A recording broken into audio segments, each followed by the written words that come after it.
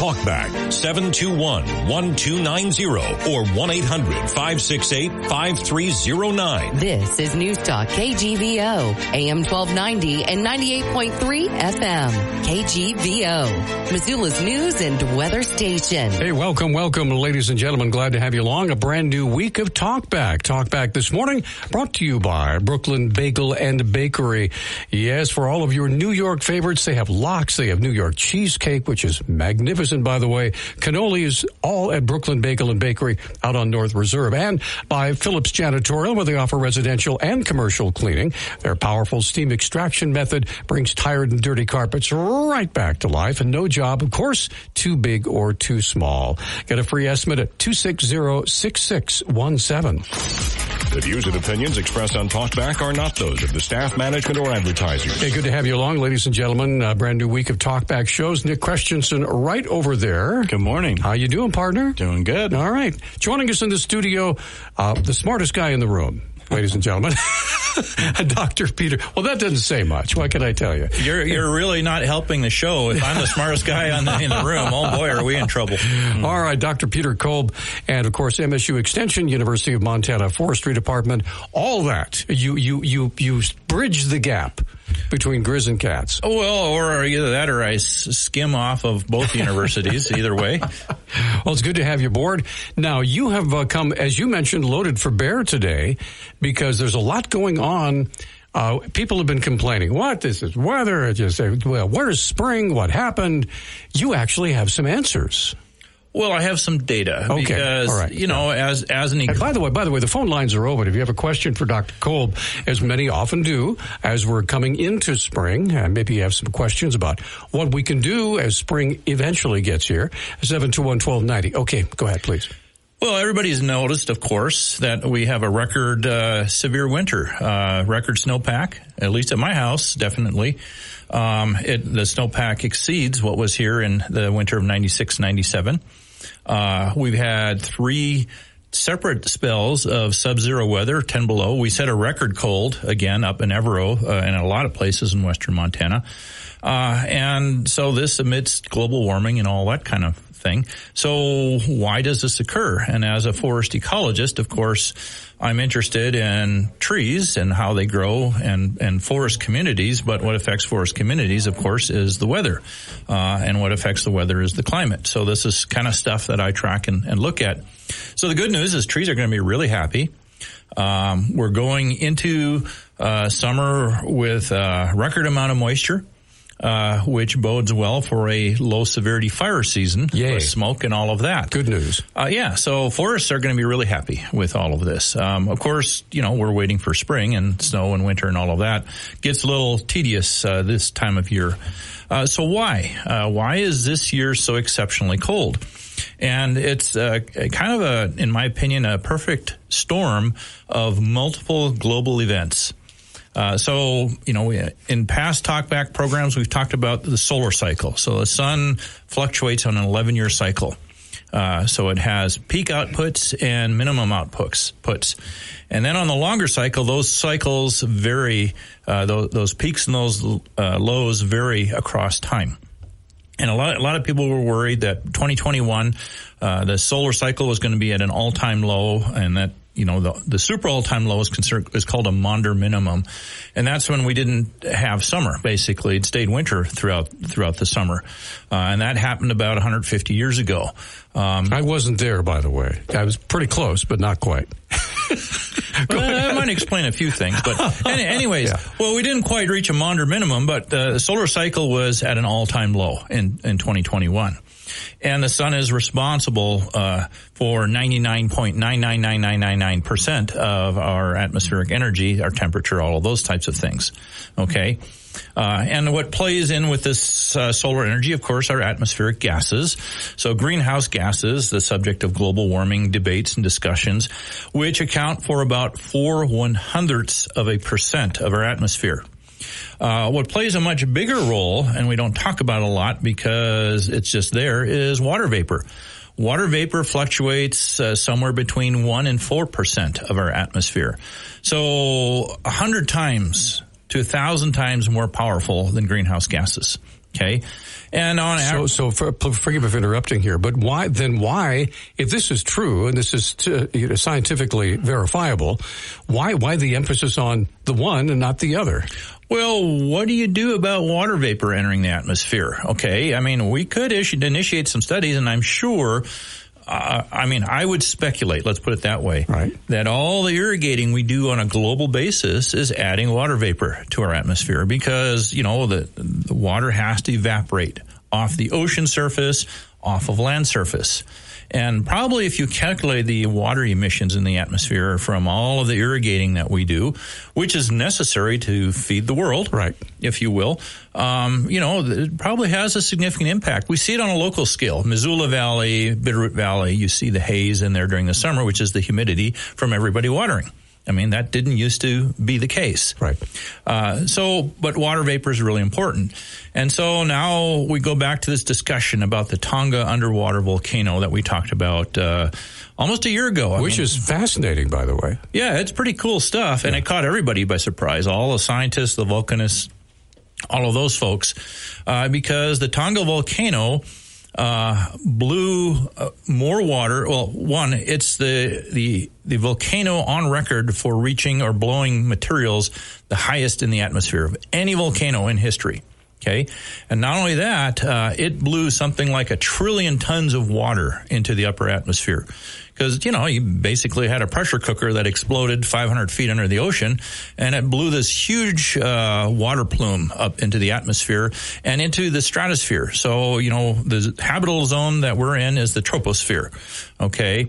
And about halfway through the troposphere, you're on the top of Mount Everest where you can't breathe anymore, okay? So you get up to the stratosphere and truly, you die in an instant up there. But the Tonga volcano increased the water vapor in the stratosphere by 10%. Think about that. We talk about greenhouse gases increasing by 1 or 2 1/100%, causing global climate change. And here we had a volcano that increased the water content of the stratosphere by 10%. So what we've experienced in this winter is no surprise to you.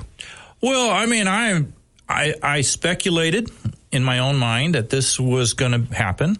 But again, I'm not a quote unquote atmospheric scientist. I study these things because what happens in the climate and the weather and all of those types of things, the physics behind it, affects our weather patterns, and our weather patterns affect our forests. And the forest is what I'm interested in, is why are we seeing this bark beetle outbreak? Why are we seeing these massive wildfires? Why are we seeing drought and things like that? And of course, I'm interested is, okay, how far outside of the normal range of variability are these events? And as I've mentioned before, they're not that far out. We're well within normal variability of what's happened the last 10,000 years in this stable climatic period called the Holocene. Okay. So, climate change and human contributions to climate change is a real phenomenon. But I've always said, what percentage of this is it affecting our climate and all of that? So when the Tonga volcano blew and threw all this water in the atmosphere, I go, holy smokes. All the literature, everything I read about atmospheric modeling and atmospheric gases, why isn't everybody jumping up and down going, oh my God, this is huge, and the point is there weren't a whole lot of scientists that study this stuff because these are very, very rare events. Right. Okay. Right. And so there's a lot of people that have kind of jumped on it and looked at it, and there was speculation. Well, water's a greenhouse gas. It absorbs energy and reflects it back to the earth. But first, solar energy has to make it through the water vapor to the Earth's surface. And so there were these opposing points of view. One is that this vapor cloud would reflect more sun's energy, and the other is that the vapor cloud would trap more sun's energy. And what has happened, based on scientists that have actually done the calculation, looked at that, is this massive vapor cloud, especially over the southern hemisphere, has reflected an enormous amount of solar energy right back out to space, and it hasn't come back to the Earth. And so I've got some data that I'll show you. Yes, we also have Jeff waiting on the line, so we're going to come right back. 721-1290 is our number. Dr. Peter Kolb just beginning, and there will be a test when we're all done. Yes, indeed. It'll be a pass-fail. Don't worry. We're going to come right back with more of Talk Back with Dr. Peter Kolb. Phone lines are open right after this. Even if you haven't heard of... Before we get to Jeff's call, you had a couple of things to wrap up here with this amazing... so far as yet unreported atmospheric event that is affecting our climate that nobody seems to want to talk about. Well, it is reported. It's just not being picked up by major media, right? Which is a shame. But, the final piece of all of this that I want to throw on here is, so atmospheric temperatures are monitored. I mean, we have probes and monitors in the ocean, in the atmosphere. And the Chinese spy balloon. There you go. Well, actually, that is really interesting because the spy balloon was in the stratosphere. It was way up in this area, which is so high, which is why we had to shoot 4 $500,000 missiles at it to finally bring it down. But that's a whole different story. Anyways, yes. Getting back to the stratosphere. So, temperatures have been measured in the atmosphere in the southern hemisphere because the Tonga volcano was in the southern hemisphere. And it threw up this massive water vapor cloud in the stratosphere. And so this last year in the southern hemisphere, atmospheric temperatures, because of this water cloud, were 10 degrees colder than average. So across the whole southern hemisphere. So now it's no coincidence that La Nina, which is cold Pacific Ocean, which has been creating this, what they call the atmospheric river that's been dumping snow and rain on California, is directly related to solar input. I mean, the ocean is a huge solar collector, if you will. And because of that cloud over there, people are scratching their heads. Why do we have a record 3 years La Nina below average cold Pacific temperatures? So this volcano, it's a combination of low solar output. So we reached a super low period in solar output, and then you have this vapor cloud put on top of it. So that has created a prolonged La Nina effect. Less solar energy, more moisture coming in here, and also we've had now 2-3 years of super cold Pacific Decadal Oscillation. So the prediction for this summer is cool and wet. So it's all these things coming together, the volcano, solar output, and the interactions with the atmosphere. Thank you, Dr. Kolb. Let's get right to the phone, and Jeff has been waiting. Jeff, good morning. You're on Talkback. Go ahead, sir. Hey, good morning. I'm already done with daylight saving time. Now, are we on normal time or are we on daylight savings time? I never know which one is which. I never know. Yeah, that could be a whole conversation itself. So it's kind of a distraction. Sorry for that. First of all, I wanted to say thank you for your mini college here a couple weeks ago. It was a wonderful event. In particular, Marcia Getting, you had her there for the second time talking about estate planning, and that was just a wealth of information. She's a straight state treasure. And for Talkback, Peter and Nick, I would urge you to reach out to her and have her on the show for those of us of a certain generation for certain, but for a whole bunch of people to help them with their estate planning.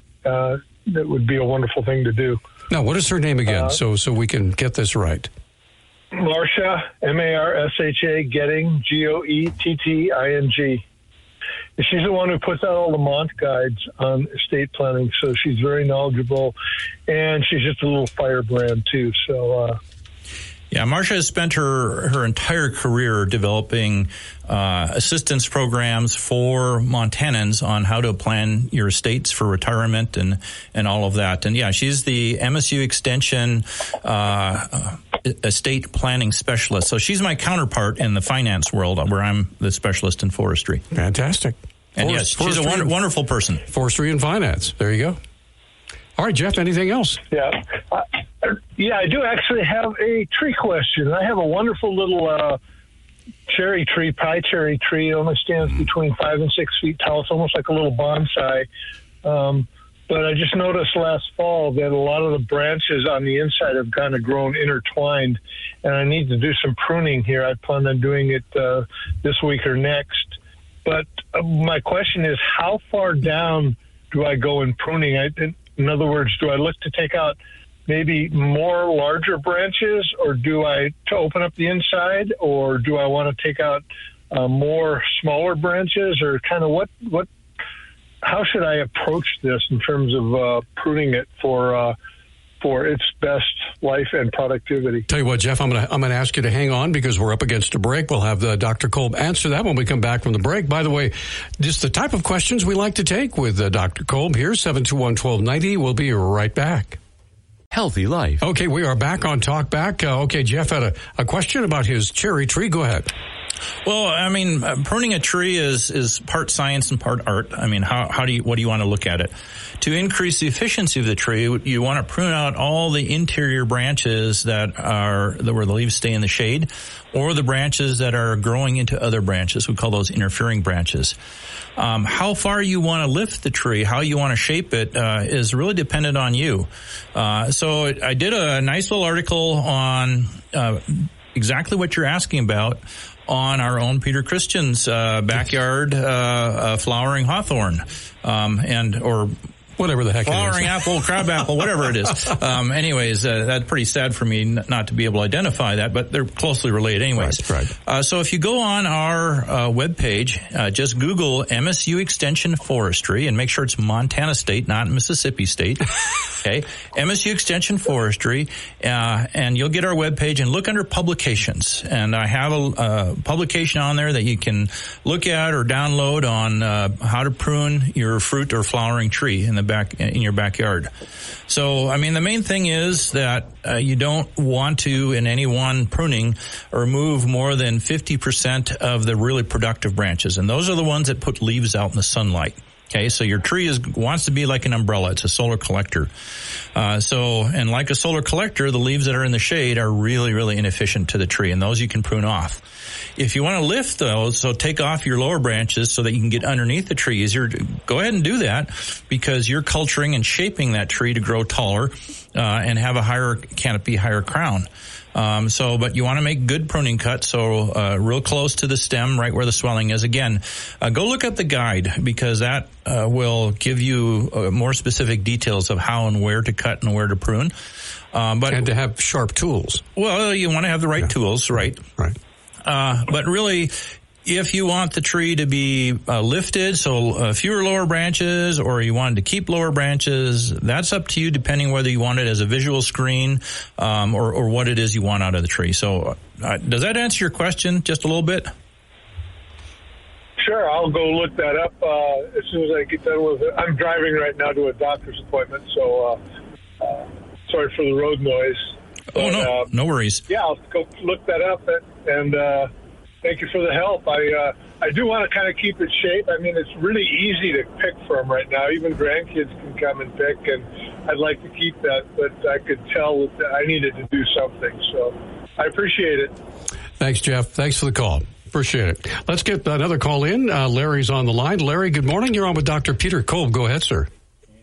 Good morning. I'd like to go back to the volcanoes. I find that fascinating. And I just watched a video this morning that said that the year 536 was the worst year for climate change. And they verified that through ice cores in Iceland and tree rings and volcanoes in Iceland and other places set off a very climatic change that just darkened the world for years, caused crop failure, wiped out half of the population of the Byzantine Empire, caused yellow clouds of dust to cover China. And I just wondered if you had encountered that year in any of your research, Dr. Kolb, and it all kind of relates to Nick's odd news segment, because they think that was kind of a odd news quirk that they discovered there. Oh, absolutely. And I'll listen offline. Thanks, Larry. Appreciate Right. it. No, I mean, our historical climate record is absolutely fascinating, in part because it gives us the baseline of what we call normal. Okay, we think of normal climate of perhaps what we've encountered in our lifespan. But really, normal climate, as I've mentioned before, is what has happened the last 10,000 years of the Holocene, when we've had what's called relatively stable climate, but we've had massive fluctuations. So the episode that you mentioned, the population of Iceland was reduced by 98%. So, I mean, at one point there were like 20,000 people living on Iceland, and it was reduced down to 2,000 people. They all died during this episode that you're talking about of massive volcanic activity. And the climate change folks tend to kind of toss off the volcanic stuff because, volcanic outputs, those are kind of average emissions over a certain period of time. Actually, they're not. You go through these massive fluctuations, and the point is that, as I just told to Peter, climate change and human inputs to climate change are very, very important. But when we get hung up on things like cows producing methane, it's kind of like worrying about watering your house plants when your house is on fire. You know, there are these much, much bigger phenomenon that we need to be looking at, like solar output, volcanoes, asteroids, if you want to. But there are a lot of other things that are part of our history that we really need to consider in all of these things. But it's very difficult to politicize that. Well, sure. You know what I mean? Yeah. Right. Anyway, we're up against a break. 721-1290 is our number. We're going to ask Alan to hang on through the break. We'll be back after the top of the hour. Stay with us. Victor deployed for the first time to Afghanistan in 2003. He sustained a moderate traumatic brain injury. One of the most important elements of caregiving is taking care of yourself. For many military veteran caregivers, their caregiving journey starts earlier in life and lasts longer. Visit AARP. This is Talkback, 721-1290 or 1-800-568-5309. This is News Talk KGVO, AM 1290 and 98.3 FM. KGVO, Missoula's news and weather station. Hey, welcome back, everybody. It is hour number 2 of Talkback for this Monday, brought to you this morning by Phillips Janitorial. No job too big or small, so if you have a home or a business that needs cleaning, here's the number to call right away at 406-260-6617. Also brought to you by Brooklyn Bagel and Bakery. Authentic New York bagels, pastries, all the way from Little Italy. They fly them in. Can be found right here at Brooklyn Bagel and Bakery, located on North Reserve. The views and opinions expressed on Talkback are not those of the staff, management, or advertisers. Flying bagels. All right. Well, welcome back, everybody. Good to have you back. Dr. Peter Kolb joining us here in the studio. So we are talking about something that I know that you're nonplussed about this, about why national media hasn't picked this up and run with it to describe and explain why what's happening in the Sierras in California, what's happening here in Montana with our extended winter. I mean, it's right there for everyone to see. Indeed it is. And it's I just showed you a map of atmospheric temperatures. Right. And it shows that about a third, almost maybe 40% of the southern hemisphere is in this big bubble of 10 degrees below average temperature, as a result of this volcano. And, this has implications on the entire atmospheric dynamics of the Earth. Calculations have shown that the effects of the water plume from this volcano have affected the southern United States as well. I mean, so the water vapor is over Florida and other places. So, and again, this is a natural phenomenon that happens. And again, you go back through history, as one of the gentlemen who called in had mentioned. Sure. There were these events, and the last big one was really Krakatoa, but Pinatubo in the Philippines also caused. It was also the year without summer here in the United States. We had a really abnormally cool summer. So, and the thing they found out about this water vapor in the stratosphere is it's not dissipating. Water typically lasts in our troposphere for maybe 8 days. It evaporates off of a body of water, off an irrigation field, off the ocean. It goes up in the atmosphere, and then it rains down somewhere. Okay, so the stratosphere is a whole nother layer, and it's something we don't know that much about. This is trapped up there. Yeah, it appears that way. Right. So it's stayed up there for a whole year. And how long will it remain that moist? Nobody knows. I mean, so, and again, you know, we have to put it into context of what is the vapor or what is the density of the air up in the stratosphere. Okay. So if you take a box of air here at sea level or Missoula, right, okay, and you put it up in the stratosphere, it would expand to actually be as big a volume as all of the volume inside, the Empire State Building. Okay. So the atmosphere is very, very thin. So a little bit of water spreads out across a large distance up in the stratosphere versus down here in the troposphere. But again, that effect is kind of like putting an umbrella over our atmosphere. And again, the scientists, when this first happened, I went through all the literature and they were kind of split. We're not sure what this is going to do. It's either going to reflect solar radiation or it's going to trap heat that's radiating from the Earth's surface out to the space again. And what it's shown to have done is it's reflecting solar radiation back into space, so you're not getting the heating effects in the southern hemisphere. And combine that with an already low solar output because we were in this dip in solar output. So what does that portend? Alan, we'll get you a call in just a second. What does that portend for agriculture here in this country then? Well, again, what we've been suffering from is drought. Right. Okay. So one is it creates this massive, energy, discontinuity in the atmosphere. Okay, so you have one area that's getting energy and the other area that's not getting energy, so you're going to get massive mixing. So what that results in is big storms and unpredictable storms. And, you know, you've heard of polar vortexes and things like that. So some of the research that's looked at this says that this water vapor cloud has disrupted the speed at which our normal Antarctic and Arctic polar vortices move. Okay, they circulate. There's these massive low pressures. Well, they're circulating now at a much slower rate because of this water vapor that's in there, which is totally messing up normal flows of low pressures and high pressures and jet streams and things like that.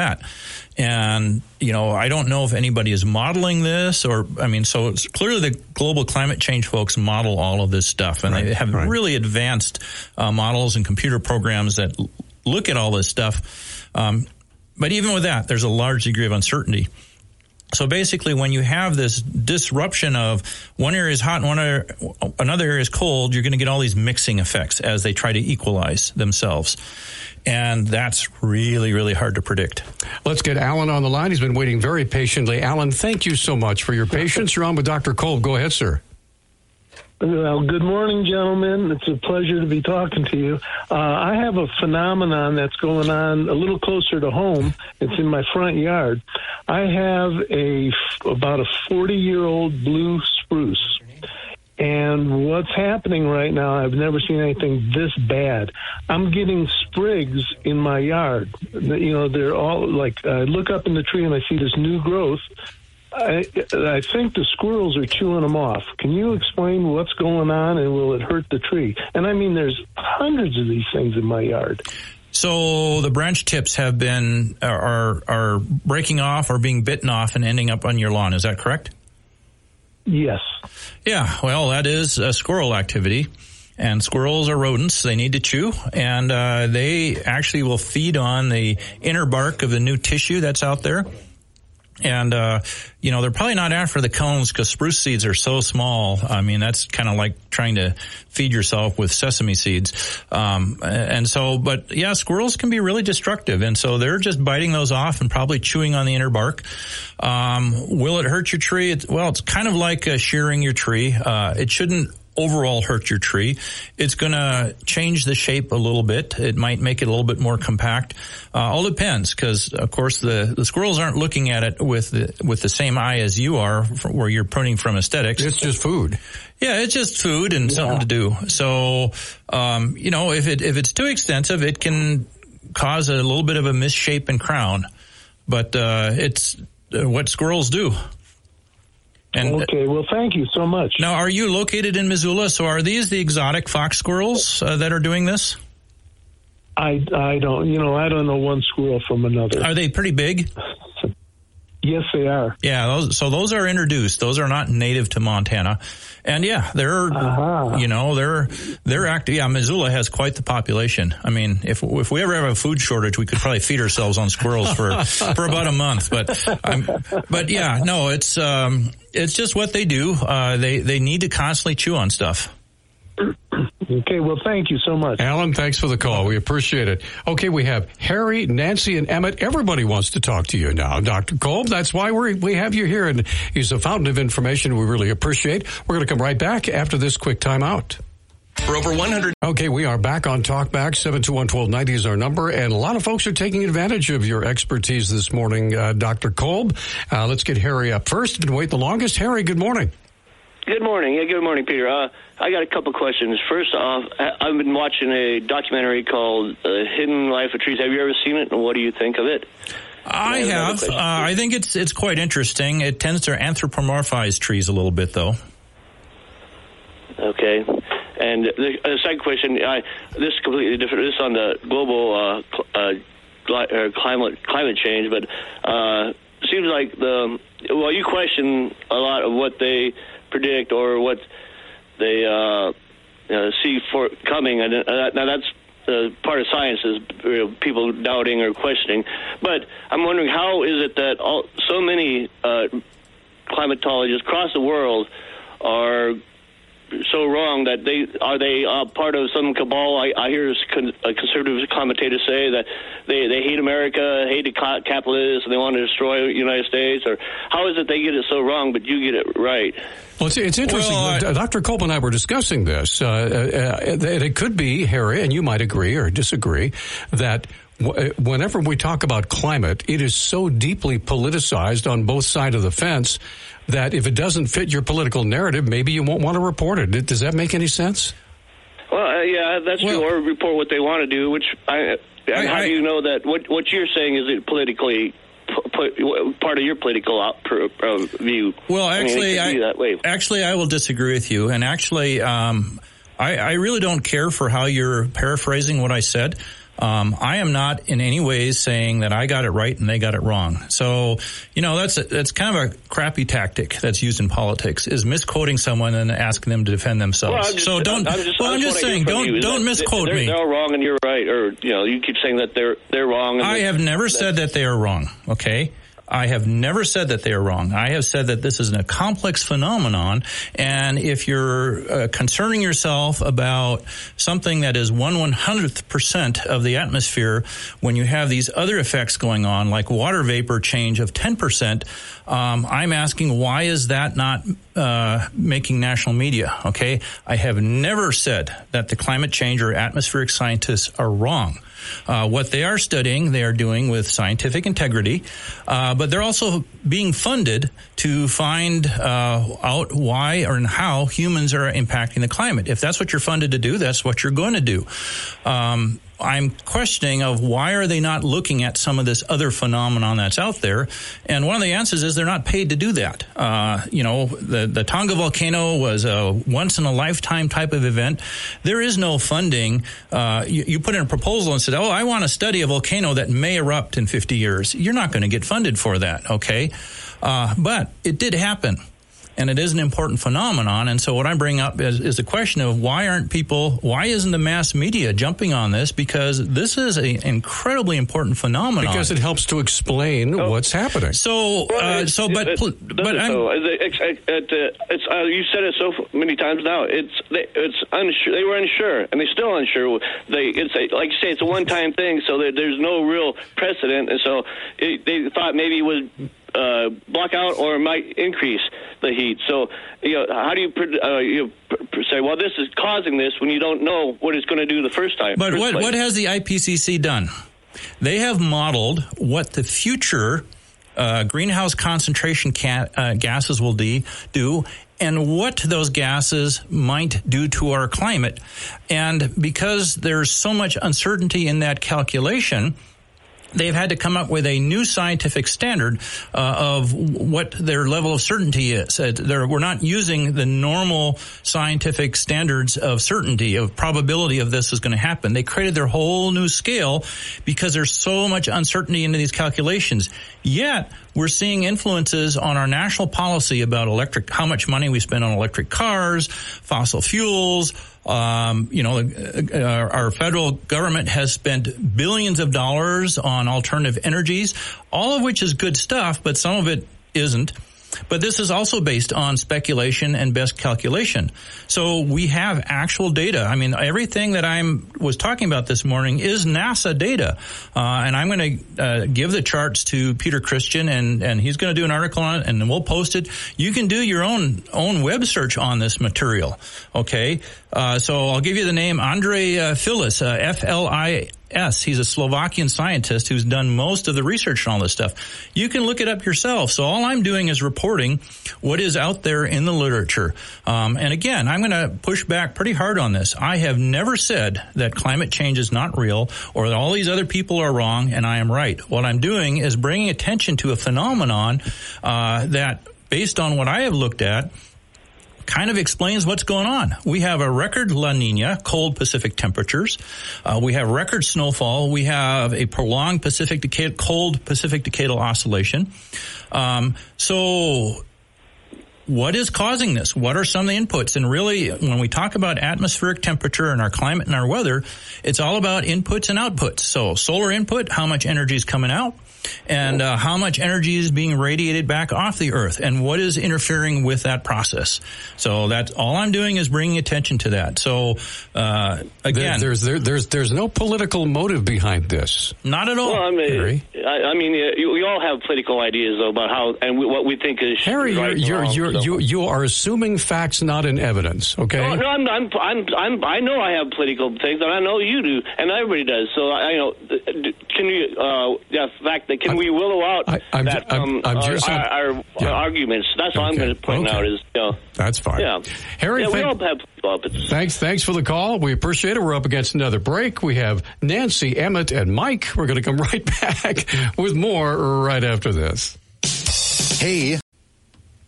Okay, we're back on Talkback. 721-1290 is our number. We have so many callers who want to visit with Dr. Kolb. We're going to jump right back in, and Nancy has been waiting the longest. Nancy, good morning, and thank you for holding. Go ahead, please.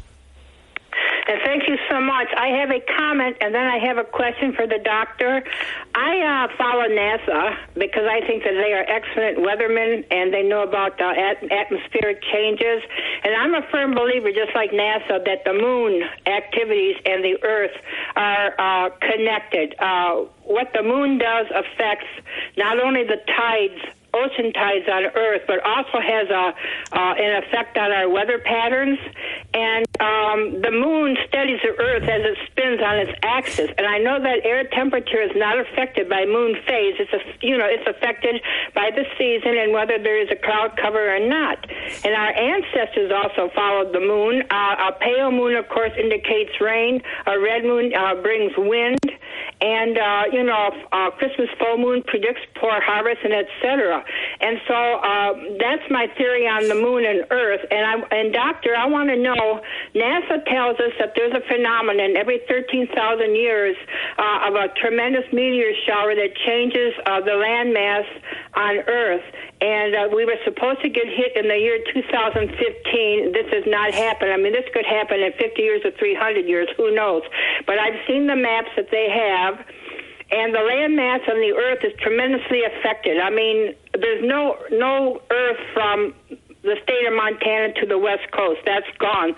As an example, another example, the Mississippi River is like 3 times as wide as it is today. And I just kind of want to know what you think about that, and thank you so much. All right, thanks for the call. Lots of interesting stuff there. Well, I'll profess ignorance on the meteor shower phenomenon. Certainly there are cycles. As our solar system moves in the Milky Way, we encounter different phenomenon. Cosmic radiation is one of them that I've actually looked at and read about, because that also affects the energy balance of the Earth's atmosphere. You're absolutely correct about the moon, and that the moon's effect on our atmosphere has been studied quite intensively. So like you mentioned, the tides that we see in the oceans that are due to the moon. So where the moon's the closest to the Earth, it creates a bulge in the ocean. That's the high tide. And where the part of the Earth that's furthest away from the moon is where you have the super low tides. Okay, and so it really depends on how close the moon is to the Earth in its elliptical orbit around the Earth and its position to the Earth. But it does the same thing to our atmosphere. We get a bulge in our atmosphere, just like ocean tides, both closest to the moon and opposite of the moon, the atmosphere bulges, because there's a lesser gravity effect right there. And that bulge does have a profound impact on our weather. So when you are under a full moon and under that bulge, you tend to get more rain because that atmosphere, you end up with a high pressure there, so more density in the atmosphere. Now, those effects have been measured, and they're very, very slight. It's like 1/10 of 1% effect on temperature and rainfall and things like that. So it's really hard to differentiate that from the effects of high pressures and low pressures and things like that. But yeah, you are absolutely correct that the moon does have a very strong impact on our atmosphere, but it's predictable because the moon has been cycling around the Earth for a long time. And so, but just like high tides in the oceans, we get high tides in our atmosphere from the moon, which affects our weather. Okay. So meteor showers and all that stuff, I don't know anything about, so can't help you there. Let's get Emmett up next. Emmett, good morning. Thanks for holding. You're on Talk Back with Dr. Kolb. Go ahead. Thanks for taking my call. Well, I got a few questions. One, I did get some zinnia seeds, because I want to start gardening. I got them at Albertsons, but it's interesting. I have questions about my garden again this year. It says that basically here in Montana, according to this little chart, you plant them in June.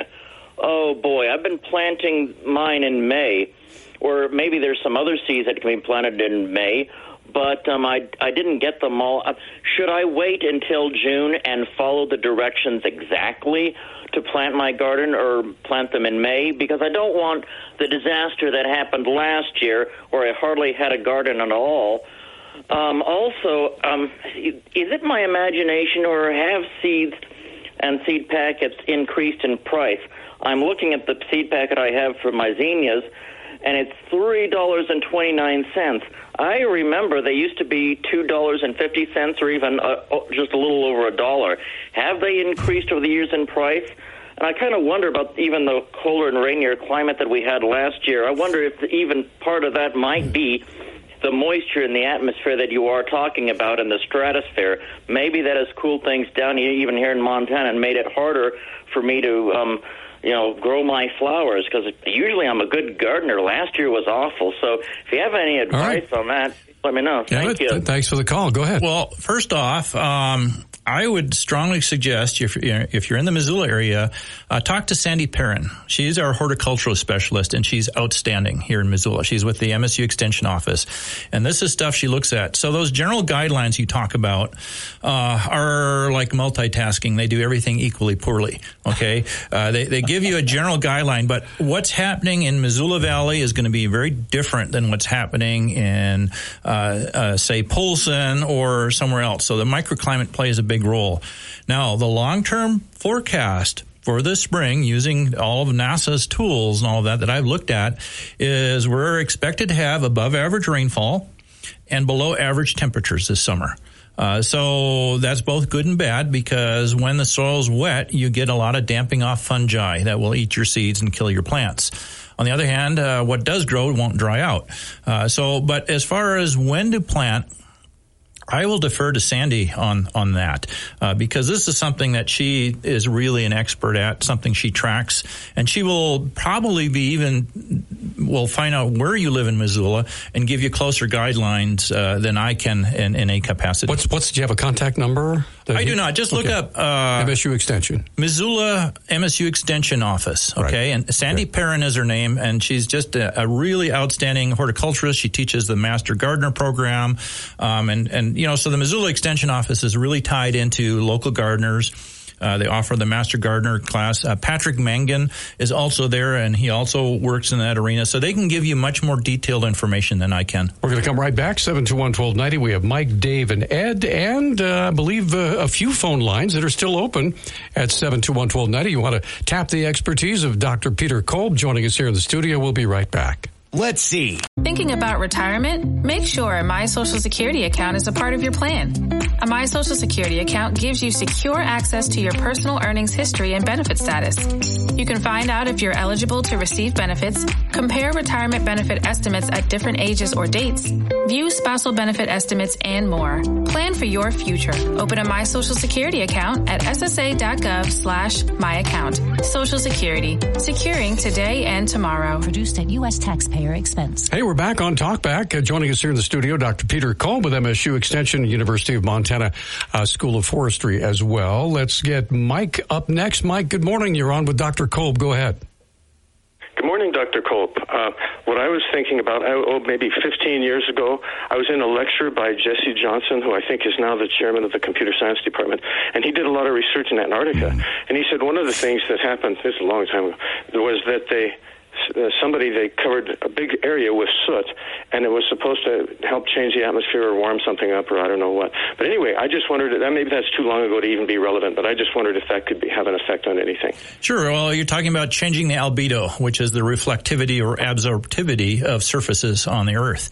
And that is a huge effect. I mean, Steve Running, who's now emeritus University of Montana, who was actually one of the first members of the International Panel of Climate Change, looked at he had two satellites, the Terra and the Aqua satellite, that looked at surface temperatures and also a albedo effect. And he did indicate that Earth's surface albedo has a huge impact, and it's kind of a feedback cycle, because when you have a super warm period and less snow, the Earth absorbs more solar radiation because white, reflects most of the solar radiation. So when you're in a drought condition with less snow, it tends to compound the effect because it absorbs more solar energy. Whereas when you're in a cold stretch and everything's covered with snow, it compounds itself because it reflects more of the solar energy, which makes things colder, which is... Thank God we have oceans, because oceans are pretty neutral in their albedo. They're always that color, and they moderate our temperature. But if we didn't have oceans, our temperature would fluctuate a lot more, which is why when you go inland, like eastern Montana or central Siberia, they have massive temperature fluctuations because they don't have that moderation effect of the oceans. Oh, interesting. Well, that might be too long ago to even have any effect anymore. I don't know. But anyway, I just thought I'd mention that because it seemed like it was important like 15 years ago. So. Oh, no, it's still very important. And those kinds of studies is led to the body of knowledge that increases our understanding of how all this stuff works now. Thanks for the call, sir. Cool. Appreciate it. All right. You're welcome. Thank you. Let's get Dave on the line. Dave, good morning. Thanks for holding. You're on with Dr. Kolb. Go ahead. Yeah, first of all, I thought I'd like to summarize what you were saying about the weather. It sounds like to me that most scientists believe that global warming is a long-term trend, but this volcanic eruption may have temporarily, I don't know, say it, questionable how long temporarily disrupted this trend. But you were talking about Siberia, and I'm wondering, the woolly mammoths. Some of them, I guess, got frozen solid in the ice really, really quick. From what I've read, do you have any idea? Was there a certain incident that caused this, or is this all fiction? And when it happened, I've been really curious on. Well, again, if you go into our global climate history and we go back to this transition period between the last ice age and the Holocene medieval optimum, that transition happened over several hundred years, but in several pulses with massively quick changes in temperature. And I mean, we're talking 10 degrees change in temperature over 100 years. And so you had events that would trap animals and humans in the snow. So Ötzi, the Iceman up in the Northern Alps, he was buried under a glacier for 5,000 years and preserved, but we forget, even now when we talk about finding all these artifacts up in high elevation areas, because now the snow is melting because of climate change. Well, how did those artifacts get there? Because there was no snow there at that time. So the medieval optimum is one of those times. So that was 800 years ago. But there were these bubbles of temperature change. But the biggest one, of course, is the transition from the last ice age to the Holocene. And that's so this is when we're talking about the mammoths getting trapped and the giant sloths and giant bison and things like that being trapped in the permafrost. And it's absolutely fascinating because you can look at the carbon isotopes in their flesh and kind of figure out what atmospheric gas concentrations were from those. But there's still a lot we don't know about those things. I will tell you that you and I were speaking during the break about how hard the snow has become and how difficult it is to get rid of it because it's just going to have to naturally melt. You can't even really scrape it away, right? Right. So, yeah, well, again, we have a pretty good snow accumulation. It's not uniform across Montana, from my understanding. I haven't spent a lot of time looking at those, but we do have a record snowpack here in western Montana, northwestern Montana. And as far as I know, hopefully eastern central Montana has gotten more snow than normal, too, because God knows they need it. They're just in a horrible drought situation.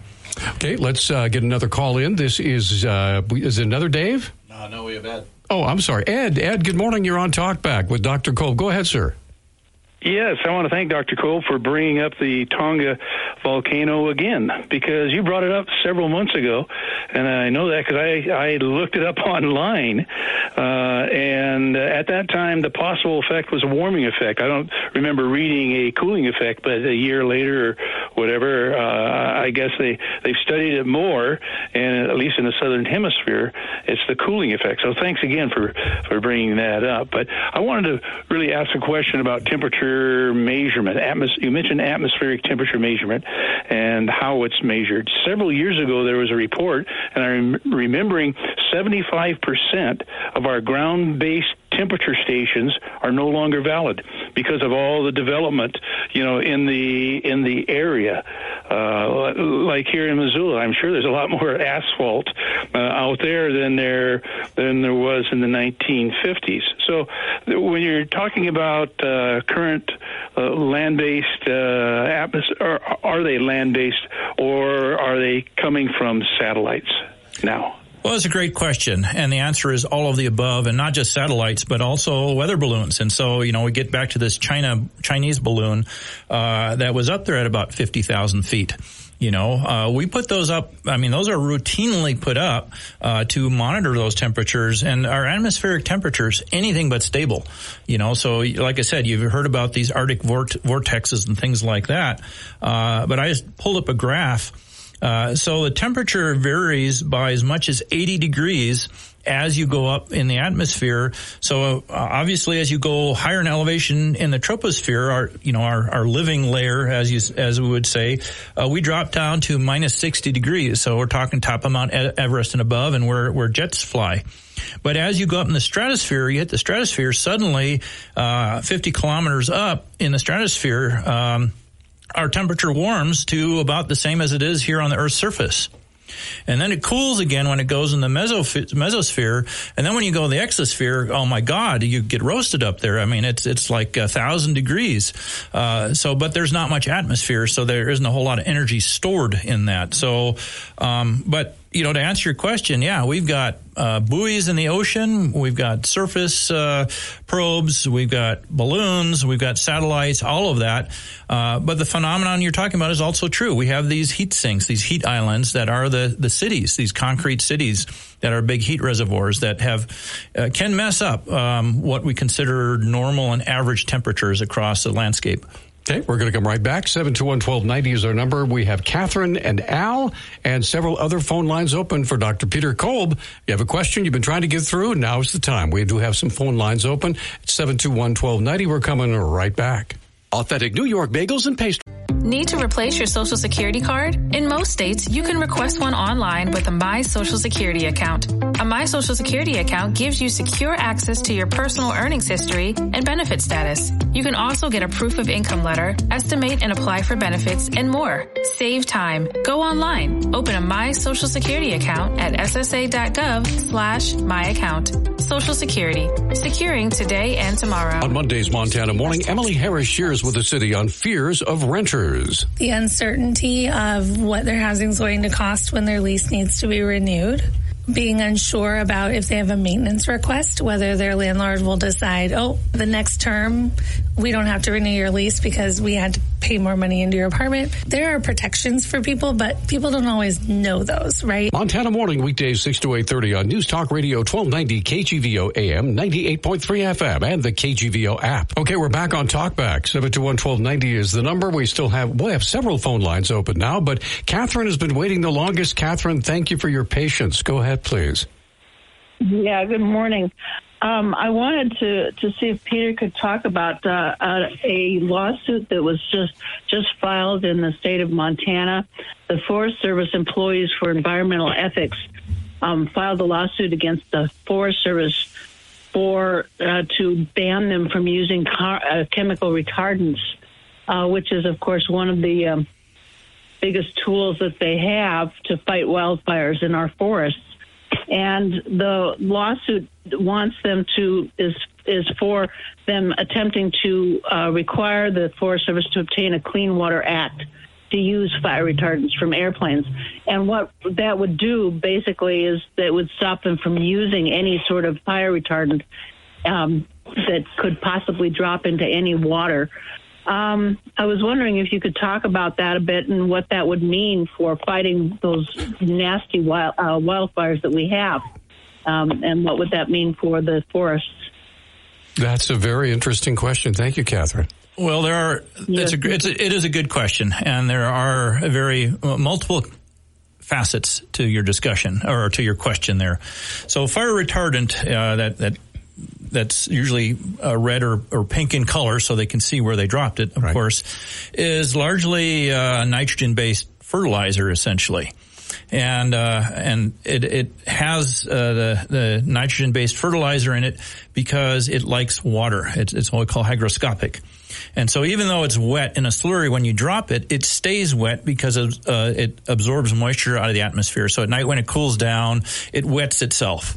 And it stays wet, and that wetness prevents fire from burning through it. If you just drop water, the water is effective as long as the water's on the ground, but, a half hour of sunlight and it's evaporate off again.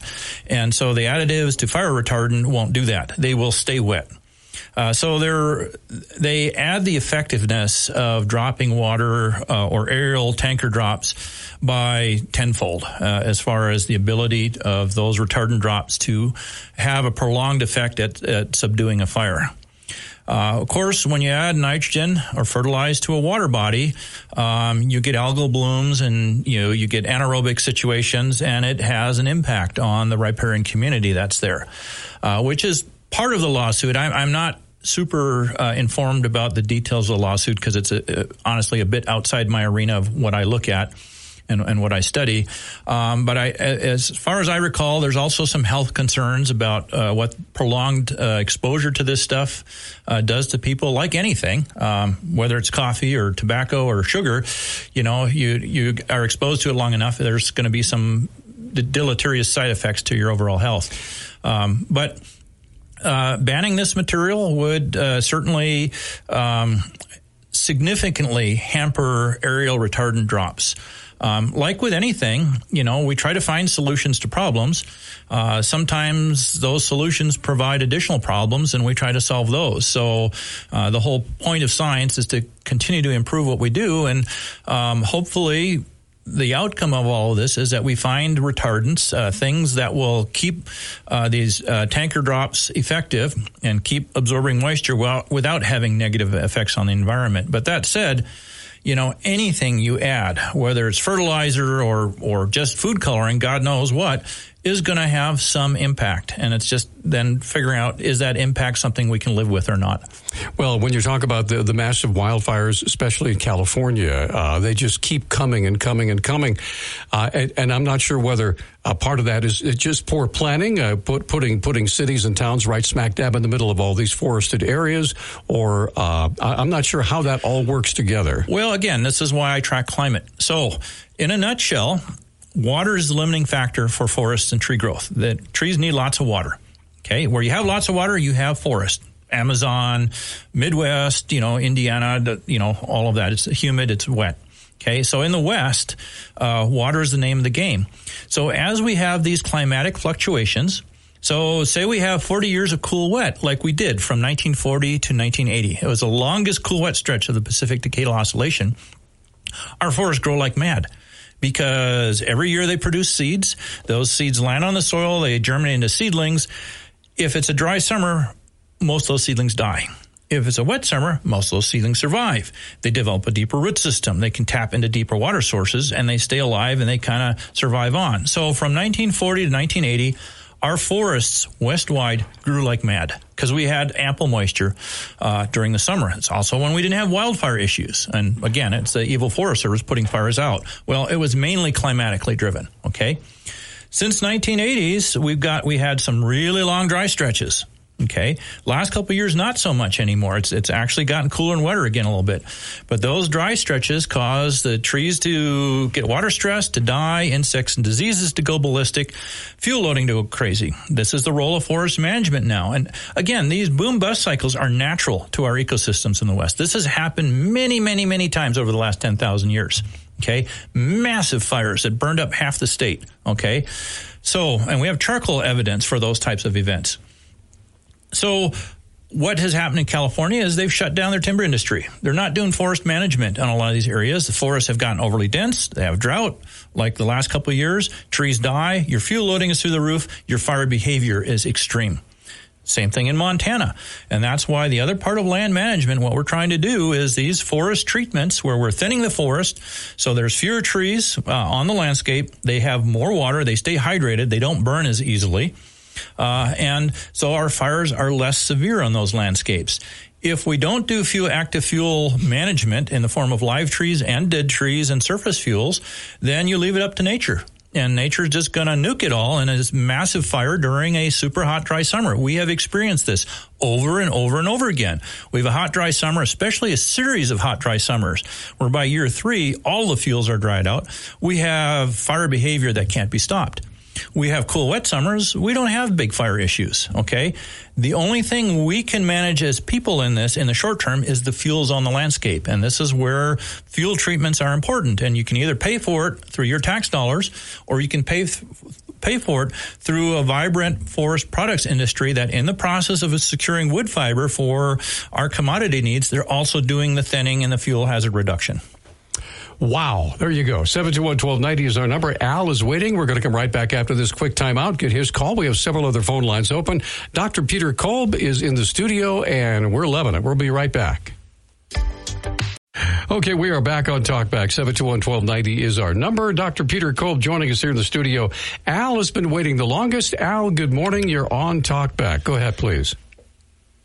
4 or 5 calls ago, you had a gentleman who was asking about zinnia seeds and when to plant them and the price going up and all that. That was Emmett. If I'm able to, Emmett, yes. If I'm able to pass along my own personal, being I'm a frugal person, cheap's another word, on your zinnia seeds, when the flower's about done, instead of throwing them in the trash can, cut off the flower, cut the stem off right below the flower thing, throw them in a box and put them in your garage or whenever. Next summer, you have free zinnia seeds. I haven't bought zinnia seeds in 30 or more years. When you're looking at that flower bulb the following year and getting ready to plant zinnia seeds, just pull out that brown stem and that little black seed that you buy in the seed packet for $1.98 or $2.50. There's hundreds of them in each bulb. Just pull them out and take off the seed, and you get these free zinnia seeds for years. Thank you. Yeah, great advice. Quick question, though, for you. Are you storing them in your garage that is not heated so they get cold in the winter? That's correct. I just put them in a flat box that I buy tomato plants in. You know, one of these flat boxes got the 4-inch ridge on it. I just throw the old flower thing in there. Sometimes I might get the seeds from 2 or 3 years ago in them. Right. So I asked that question because most of the plants that grow in our latitude level require the seeds to go through what's called stratification. So they need a cold, sometimes even freezing period. 30 days is the norm for that. Or they won't germinate real well. So if that's great advice because you know more about zinnias than I do, clearly. But for all plants, and I do the same thing with garden vegetables. I collect a bunch of kale seeds, but I stored them in my basement that doesn't freeze, and I got terrible germination off of them, and then I kind of hit myself on the head going, I bypassed the cold stratification. So those seeds, store them where they get cold in the winter. Right. It's a double garage and it's unheated. Just throw them in there, and that way, when you cut that flower bulb off the stem, if there's certain colors you don't like, make sure you don't put that one in there. You can zero it down to the colors you like for the following years, or like I said, I haven't bought a pack of zinnia seeds in at least 30 years. Great advice. Thank you very much. Good job. Thanks for the call. Appreciate it. Let's move on. I believe Andy is up next. Andy, good morning. You're on with Dr. Kolb. Go ahead. Good morning, gentlemen. Thanks for taking my call. I've read a study recently, and I can't remember the name of it, but if you Google the statement I'm about to say, it'll bring up a study from, I think it was 2018 or 2017, and the statement is that protected forests burn with less severity than treated forests. And it goes on to explain, and that statement will bring up the study, but it goes on to explain that removing a lot of forest material allows the wind to get in and dry things out, and areas that have been logged just get that wind blowing right through, then dries them out. They remove most of the organic material on the ground, so the roots or the trees are kind of dehydrated in the first place. So anyway, just wanted to make you aware of that study, and I think you would enjoy reading it. And if you Google that statement, protected forests burn with less severity than treated forests, it'll show right up. Oh, I'm very familiar with that study, and there's several others that are somewhat similar. And there are case studies where they looked at specific circumstances, and I'm if I were a critical reviewer of those, I would not have allowed them to be published because they're making statements in there that I don't feel are supported by the data. Okay, so this isn't a common argument. I'm actually something I'm addressing in the Forestry Minutes over the next couple of weeks. You get more wind and more sunlight, and you get more energy in the understory of the trees in a thin forest, and fine fuels can dry out a little quicker. But in the overall hydrological budget, the soil stays moist longer, so the living plants down there stay hydrated longer. And fire behavior is very much dictated by fuel moisture, because water evaporates at 212 degrees. Organic matter doesn't start to burn until it reaches close to 600 degrees. So all the water has to be driven off of a fuel before it can ignite. The more hydrated your plants are, which is a function of soil water, the less leaf area you have in a thinned area, that soil water stays more abundant. You get deeper snowpacks, and the leaf area on the site doesn't transpire as fast. So your vegetation is more hydrated longer into the season.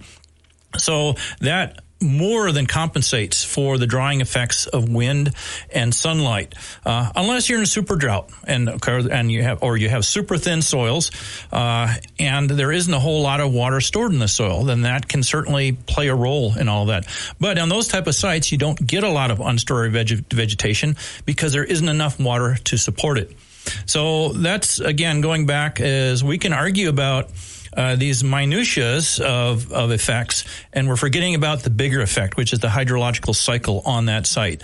So it's complicated. There are many different factors going on there, but it depends what you want to focus on. And so thinned areas simply do not burn as easily or as severely as unthinned areas. And I have hundreds of case studies of fires that have burned across Montana where I've looked at how fire has behaved across that. Hundreds of photographs where clear cuts don't burn, thinned areas don't burn, whereas the areas that have not been thinned torch out and support severe fire. So proof is in the pudding. Contact information so we can find out more about your work. Well, email is always good. I don't do phone messages because they take forever to get through. Right. So peter.kolb, K-O-L-B, at UMontana, letter U, word Montana.edu. I deal with a lot of stuff, so it might take me a little bit to get back to you, but I will always answer emails. Thank you. Appreciate your expertise today. Thank you. My pleasure. You bet. What's coming up tomorrow at World Affairs Council? All right. So have a great day, everybody. We'll see you tomorrow morning at 6.